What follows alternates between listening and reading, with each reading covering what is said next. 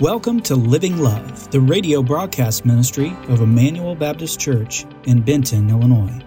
Our desire is to live love to God, to others, and the nations. We hope this week's broadcast will bless and encourage you. Now, let's dive into God's Word and see how we can live love today. If you have a Bible, I invite you to take it and turn with me to Luke chapter 10. Luke chapter 10 this morning is where we are going to be. How does God want me to treat all people? This morning's passage helps you and I understand that. It helps you and I understand just how God desires for us to treat all people, but it also helps us understand why God wants us to treat all people a certain way. This is a very familiar story to many of us. It's the parable of the Good Samaritan. So with that, let's go ahead. Let's start reading, starting in verse 25. And behold, a lawyer stood up to put him to the test, saying, "Teacher, what shall I do to inherit eternal life?" And he said to him, "What is written in the law? How do you read it?" And he answered, "You shall love the Lord your God with all your heart, and with all your soul, and with all your strength, and with all your mind, and your neighbor as yourself." And he said to him, "You have answered correctly. Do this, and you will live." So Jesus is teaching here. Jesus is teaching perhaps a crowd of people, and in the midst of this crowd, there's a lawyer present.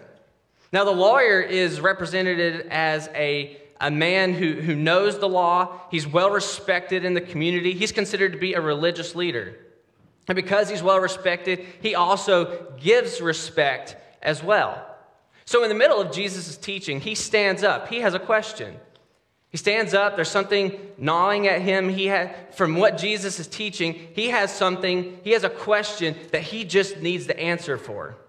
And because he's well respected, he stands up and he calls Jesus teacher. It's a title of respect. He understands that Jesus is one who speaks of authority. And he asks Jesus, "Teacher, what shall I do to inherit eternal life?" Now, the question he is asking is one of, how do I get into the kingdom? What do I have to do in order to enter into this kingdom? And because he's well respected, and because he's a religious leader, Jesus responds to him and says, "What's written in the law, and how do you read it?" Basically, what Jesus is telling him is, you know what's written. You know what the law says. How do you interpret the law? And this lawyer knows exactly how to answer that question. He's been trained to answer that question. He has rehearsed his answer. And so he responds to Jesus by quoting two passages. He quotes Deuteronomy 6, verse 5, and says, we're supposed to love the Lord our God with everything about us. But also, not only are we supposed to love God, we're also supposed to love our neighbor as ourselves. Basically, he summarized the entire law into this phrase. We're supposed to love God, and we're supposed to love others. And if we do that, that's the fulfillment, that's us keeping the law. And Jesus responds to him, "Well done, great job. You've understood correctly. Do this, and you will live." Now, what Jesus is not advocating here, Jesus is not advocating that we inherit eternal life, we inherit salvation, we are able to enter into the kingdom based on what we do. That's not what Jesus is teaching here. He's not saying if you do this perfectly, you'll be able to enter into the kingdom. No, we all enter into the kingdom of God the same way. It's by faith in God. But what Jesus is teaching this lawyer here is that, yes, he understands the law, but he also misunderstands it as well. We don't inherit the kingdom of God based on what we do. Instead, what Jesus is pointing out here is one who keeps these two passages, one who faithfully lives out these two passages of the Scripture. That's the evidence that they have been saved by God. One who loves God and loves others with all their being, that is the evidence, or that's the fruit of one that has been changed and has been saved by God. That's what Jesus responds to him. He says, you've answered correctly, do this and you'll live. That's the message that Jesus is trying to teach this lawyer here. But it doesn't really set well with the lawyer. He understands what Jesus is telling him, but his response isn't satisfied enough. He has an agenda to fulfill. Look at verse 29. But he, the lawyer, desiring to justify himself, said to Jesus, "And who is my neighbor?" And Jesus replied, "A man was going down from Jerusalem to Jericho, and he fell among robbers, who stripped him and beat him and departed, leaving him half dead. Now by chance, a priest was going down to that road, and when he saw him," that's important, "when he saw him, he passed by on the other side." Again, Jesus' answer to this lawyer wasn't satisfactory enough for him. He still has this question in some ways unanswered for him. So he tries to justify himself. He hears what Jesus is saying, but he's trying to bring justification. He's trying to make right for himself. And so he says, "Okay then, who is my neighbor?" Now the reason he's asking this question is because Jews, their center for their people was in Jerusalem. But not only were Jews living there, they were under the oppression and the control of the Roman Empire. So while they rubbed shoulders with Jews every single day, they also rubbed shoulders with Romans. They rubbed shoulders with the people who were in control over them. To a Jew, their neighbor was restricted only to their people group. It wasn't considered to be an extension to every person around them. So this guy, this lawyer, he's only looking for a list. Okay, Jesus, I understand, love your neighbor, love God, all of that, but who's my neighbor? In other words, just give me a list of people that I have to love and what I have to do. Just give me a list. He doesn't consider all the people around him to be his neighbor. So he asks Jesus, "Who is my neighbor?" And that's where Jesus tells him a very familiar story, to us at least. He tells him the parable or the story of the Good Samaritan. And so he says again, a man was going down from Jerusalem to Jericho. Now the distance between these two towns, between these two cities, was about 18 miles. So it's quite a bit of a travel. It consisted of a lot of rocky terrain. It was very hilly, very mountainous. It was a very dangerous road as well. So dangerous that it was a prime opportunity for robbers to hide in the terrain of the land and take advantage of lonely travelers. So this guy, he's traveling along the road. He's traveling from Jerusalem to Jericho, and he stumbles upon these robbers. They beat him. They take advantage of him. They strip him of everything that he has, and he's left on the road half dead. That's a strange term, half dead. You're either fully dead or not dead. But what Jesus is telling him here is that he was almost dead. He's been beaten so bad, he's been stripped of everything that he owns in such a way that he is left half dead. He's almost dead. He's on the verge of dying. And just by happenstance, by chance, a priest was coming by. Now, a priest during this time would be considered, in today's world, equal to a lead pastor. He's one who is in charge and leads in the synagogue and in the temple. He's one that represents a lead pastor. And so this priest is coming down.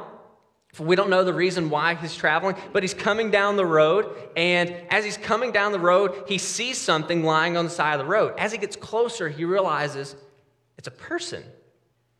And so him being a priest, he has this internal dialogue. What should I do? Should I help this guy? Or should I not? I'm busy. I've got a place to be. I've got to get to the temple. I've got to make sacrifice for people. Do I stop what I'm doing? Do I help this guy out? And he wrestles with the question for a little bit, and he makes his decision. After seeing him, what does he do? He passes by on the other side. Here's what he's just done. He passes by on the other side. Perhaps the reason he's done that is because being a priest, he knows that the law says that whoever touches the body of a dead person will be unclean for 7 days. He knows that. He knows that's part of the law. And he knows that if he helps this guy out being half dead, he knows if he helps this guy out, then he himself will be unclean and he won't be able to help all these other people to help make sacrifices for them. He won't be able to serve others. In many ways, he's used his religion as a reason or a justification not to help a fellow human being in need. This is absurd. This is crazy. This is a priest. He's God's chosen man. If anybody was to help a guy out who's in need, who is left for dead, who has been stripped of nothing, it's a priest. But he's justified himself and he's passed by on the other side. He's avoided this man. So the man is still left laying where he is. He's still lying half dead on the side of the road. The man half dead is still in need. He's at the mercy of anybody who will come by and help him. So he's laying there. He can barely move. He can barely breathe. He's in so much pain. And he sees this priest pass by him who is also a Jew. He sees a fellow Jew pass by him, and he feels this sense of hopelessness again. If he won't help me, then who will? But he looks down the road, and there's coming another one. There's another person coming by. And as the figure gets closer, look at verse 32. So likewise, a Levite, when he came to the place and saw him, he passed by on the other side. Now, a Levite was kind of like the associate pastor. He was the assistant to the priest. He assisted the priest in all of his religious duties. He helped make sacrifices. He's also a Jew. So as the man half dead is laying on the side of the road, he sees the Levite coming and he thinks, surely this guy is going to help me out. And as he gets closer to the man, maybe he's also thinking, if I touch this guy and if I help him, I will be unclean and I won't even be able to help other people. So he uses his religion perhaps as an excuse, and he avoids the man. He walks around him. So now we've got a priest, and we also have a Levite who are fellow Jews with this guy, and they've avoided helping a man in need. They've avoided helping somebody. And so this man, he's just lying on the ground, and as the priest passes by, he's left without hope. But he sees the Levite coming, and he passes by him as well. He avoids him, and he's thinking, I'm gonna die out here. I'm so beat up, I can't breathe, I can barely move. The inevitable is coming, I'm gonna die. There's no chance, there's no hope. But then he sees another figure off in the distance. He sees someone else approaching him. And he has this sense of hope again. But it's probably not much hope. He's had two people just avoid him and two people pass him by. But as he sees this person coming closer, the identity of this person is revealed. Verse 33. But a Samaritan, oh boy, a Samaritan, as he journeyed, came to where he was, and when he saw him, he had compassion. He went to him and bound up his wounds, pouring on oil and wine. Then he set him on his own animal and brought him to an inn and took care of him.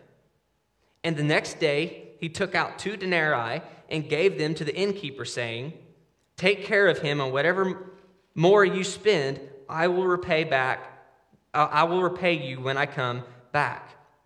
So as the identity of this person is revealed, as he gets closer, it's a Samaritan. Oh boy. Samaritans and Jews don't get along with each other. They're not fond of one another. So even the little bit of hope that this guy has, as soon as he sees and it's revealed to him that it's a Samaritan, any shred of hope that he has completely goes away. Completely goes away. Because Jews and Samaritans, they don't get along with each other. They're not fond of one another. They don't care for one another. Now, the kingdom of Israel, after the death of King Solomon, the king of Israel was divided into 2 kingdoms. The tribes that consisted of the northern kingdom, they identified themselves as the nation of Israel, or the nation of Samaria. That was also the term that they designated for themselves. In 722 BC, the Assyrian Empire comes in and overthrows Israel. They overthrow Samaria. They take the Samaritans, they take the Israelites into captivity. So now the nation of Israel serves the Assyrian Empire. Eventually, their citizens were spread out all across the Assyrian Empire. Eventually, non-Jews came into the land, and what ended up happening was Israelites were intermarrying with people of other nationalities. They were intermarrying with people of other faith. They were marrying people who worshiped pagan gods. So, in the eyes of a Jew, the Samaritans were considered half-breeds. They were considered impure. And in 586 BC, they were released. They were sent out of Assyria back to Jerusalem. And on their way back, the Jews and the Samaritans, they're going to rebuild the temple that was destroyed. The Samaritans say that they're going to help the Jews. The Jews reject their help. So the Samaritans decide, we're going to build our own temple. So they build their own temple. They begin to worship their own God. And then in 28 BC, the Jews overthrow the Samaritans' temple. So now their temple is destroyed as well. Jews and Samaritans don't get along really well. They don't like one another. So as the identity of this guy approaches, as he sees him, he knows the history between these two people, between his two people groups, and he's left without hope again. This guy's just going to pass me by. But as the Samaritan approaches this guy, he too sees him just like the priest and the Levite, but instead of avoiding this guy, he approaches him. His heart's full of compassion. He doesn't avoid the man, he approaches the man. He begins to assess his wounds. He begins to heal him. He begins to work on his wounds. He pulls out oil and pours it on the man's wounds because he knows that the oil is going to help heal those wounds. He takes out some wine from his bag and he pours wine on the wounds, and he knows that those are going to help alleviate the pain. So he begins to take care of this guy. He doesn't avoid him. He approaches him. He begins to help him. He takes care of his wounds. He's too weak to walk on his own, so he picks him up, puts him on his own animal, and takes him to a nearby inn. He's continuing to provide, and he's continuing to take care of this guy who was in need. Someone who is not like him. Someone who is different from him. This guy finally gets some rest. He goes to sleep in his room. The next day, the Samaritan gets up. He goes to the front desk where the innkeeper is. He hands him 2 denarii. 1 denarius was the equivalent of 1 day's worth of work and labor during this time. So he gives him 2 of those. The price of lodging during this time wasn't very expensive. So a lot of people, what ends up happening is he gives the innkeeper enough money to take care of 2 months' worth of rent. 2 months worth of lodging. He's continuing to provide. He's continuing to take care of this man who's not like him, but who was in need. He's continuing to provide and to take care of this guy. This Samaritan, if the priest was the pastor and the Levite was the associate pastor, the Samaritan is the Muslim imam. He's considered the enemy of the Jewish people. He's not like them. He is different from them. This is someone who we don't expect to help this guy out. He's not a Jew. This is someone we don't really expect to help this guy out. And so the lawyer is also caught off guard. Look at verse 36.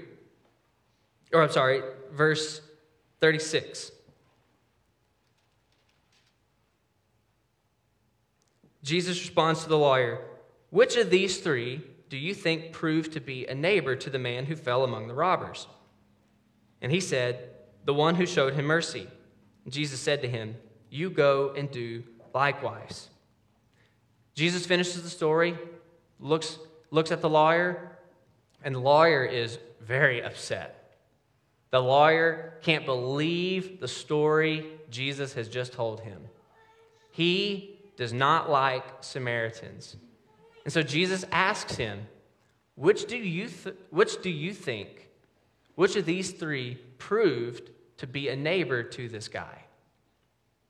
This guy clears his throat, looks Jesus in the eye, probably hesitates a little bit, says, "The one who showed him mercy."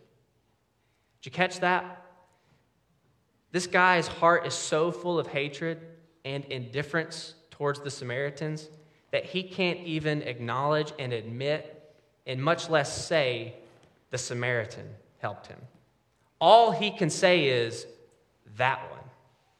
This guy who's totally different than him, that he doesn't like, all he can say is, that's the guy that helped him out.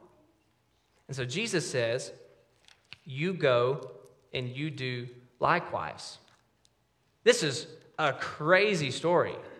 This is insane to this lawyer. We're left confused. We're left wondering what is going on. What Jesus has done here, Jesus has taken the original question of the lawyer of who is my neighbor, and Jesus has turned it on its head and showed him that the true question here is not who is my neighbor, but how do I be a neighbor?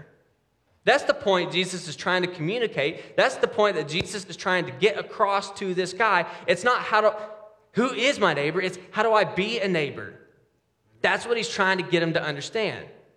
He's trying to emphasize to him that the Samaritan is the one who has showed him mercy. So his point here is, yes, correct. The Samaritan's the one that showed him mercy. You go and do likewise. In other words, you go and show mercy to people who are different than you. You go show mercy to people who are difficult to you. Now, when we think about this story, it's really easy to think about how Jesus is the ultimate Good Samaritan. Jesus is the one who has showed us incredible mercy. Jesus is the one who came to us. Jesus is the one who approached us in our brokenness, in our deadness spiritually. Jesus is the one who approached us. Jesus didn't avoid us. Instead, Jesus came to us. He came to this earth. He died on the cross for our sins to provide a way for you and I to have a relationship with God, to restore us back into fellowship with God. Jesus approached us. Jesus is the ultimate Good Samaritan here. Jesus is the one who has showed us incredible mercy. And that's the point that Jesus is trying to communicate to this guy. The point of this parable, the point of the story, is actually found in verse 37 when Jesus looks at him and says, you go and you do likewise. So the point Jesus is making and the point God is making to us is extend mercy to others because God has extended mercy to us. Why do we extend mercy to others? It's because God has demonstrated, God has extended mercy to us as well. Just listen to how the Bible talks about the mercy of God. Ephesians chapter 2, verse 4. But God, being rich in mercy, because of the great love with which he loved us, even when we were dead in our trespasses and sins, he made us alive with Christ. Titus chapter 3, verse 5. He saved us, not because of works done by us in righteousness, but according to his own mercy. 1 Peter chapter 1, verse 3. According to his great mercy, he's caused us to be born again to a living hope. And then 1 Peter chapter 2, verse 10. Once you were not a people, but now you are God's people. Once you had not received mercy, but now you have received mercy. Why do we extend mercy to others? Because God in his love and in his mercy has extended mercy to us. That's God's point for us. We extend mercy to other people because God has first demonstrated incredible amounts of mercy to us. That's how God wants you and I to live with people who are different than us, who are difficult to us, not just to the people that think like us and act like us. God wants us to live lives of mercy, extending mercy to all people because of the great mercy that he has shown to us in his Son, Jesus Christ. That's God's point to us. Extend mercy to others because God has extended mercy to us. But how do we do that? How do we go about living lives filled with mercy and extending mercy to others? Well, first, we ask God to give us a merciful heart. When I was preparing for this, I realized that sometimes, many times, I'm not very merciful towards other people. I'm impatient with my wife. People who are difficult, it's hard for me to interact with sometimes. Sometimes I'm even indifferent towards the homeless person on the side of the road who's just asking for a couple of bucks, perhaps to get something to eat. My heart is not always full of mercy towards other people. And so if that's you this morning, what do? We can't make our hearts merciful towards others. We have to ask God to make our hearts merciful towards others. We've got to ask God for His Spirit to be at work in our hearts, to take us where we are and to take us where we need to be. Ask God to give us a merciful heart towards others because of the mercy He's extended to us. We ask God for a merciful heart, but also we make no excuses when we're extending mercy. We don't make excuses when we're extending mercy. The priest justified himself. He came up with excuses of why he should not be able to help the Samaritan or the Jew, the man. He came up with these excuses of why he was not supposed to help him because he had to help other people. And so we don't need to make excuses when we are extending mercy to other people. Well, Pastor, you don't know what so-and-so has said about me. You don't know what people have done to me before. You don't know the full story of my life. You don't know what others have done to me. People are not deserving of my mercy. No, I understand what it's like I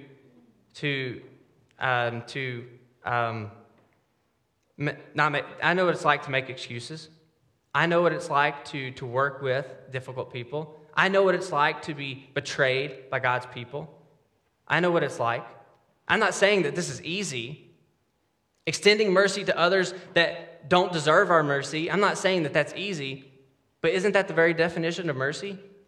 We were completely undeserving of the mercy of God, and yet He extended mercy to us. I'm not saying this is easy. It's easy. In fact, it's quite difficult. But don't let our excuses get in the way of our obedience to the Lord in the moment of extending mercy to others. Even if our reasons are justified, don't let your reasons get in the way of obedience to God. Obedience to God is far greater, even though it's difficult, than disobeying God and what He's leading you to do and extend mercy to others as well. So we ask God for a merciful heart. We don't make excuses. Third, let's ask ourselves this question. Who do I need to extend mercy to today? Every single one of us in here, we come into this room, we come into this building. Every single one of us in here, we have people in our lives that we are called to extend mercy to. Maybe it's the relative who betrayed you. Maybe it's the friend who hurt you. Maybe it's the spouse who lied to you. Maybe it's the person who's gossiped and spread lies about you. Maybe it's the person with different political beliefs or someone who believes differently than you about COVID, mask, no mask, pro-vaccine, anti-vaccine. You have differences and disagreements with people, but we all have people in our lives that we are supposed to extend mercy to because of the mercy that God has extended to us. Maybe it's the person who has lied to you. Maybe it's the spouse who has said things about you. Maybe it's the friend who has gossiped about you. Regardless of whoever it may be, extend mercy to them because God has extended mercy to us as well. And then finally, the last thing that we should do is respond to God's mercy in the gospel. Maybe you're here this morning and you identify with the man on the side of the road. Maybe you're here this morning and you identify with him because you're broken and you're beat down in life. You find yourself at a difficult moment in life.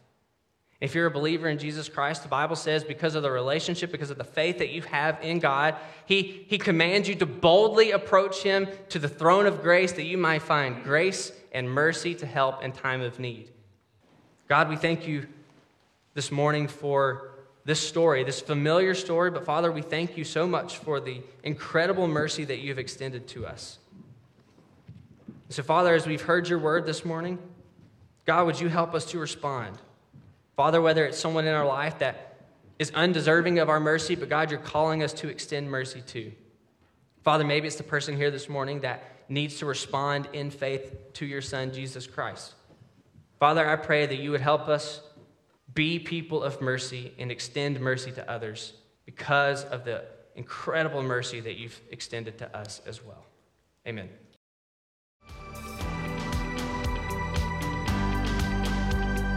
Thank you for joining us for this week's broadcast of Living Love. If this message has impacted you in any way, please let us know.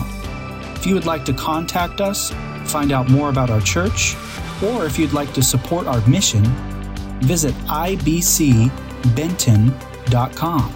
That's ibcbenton.com.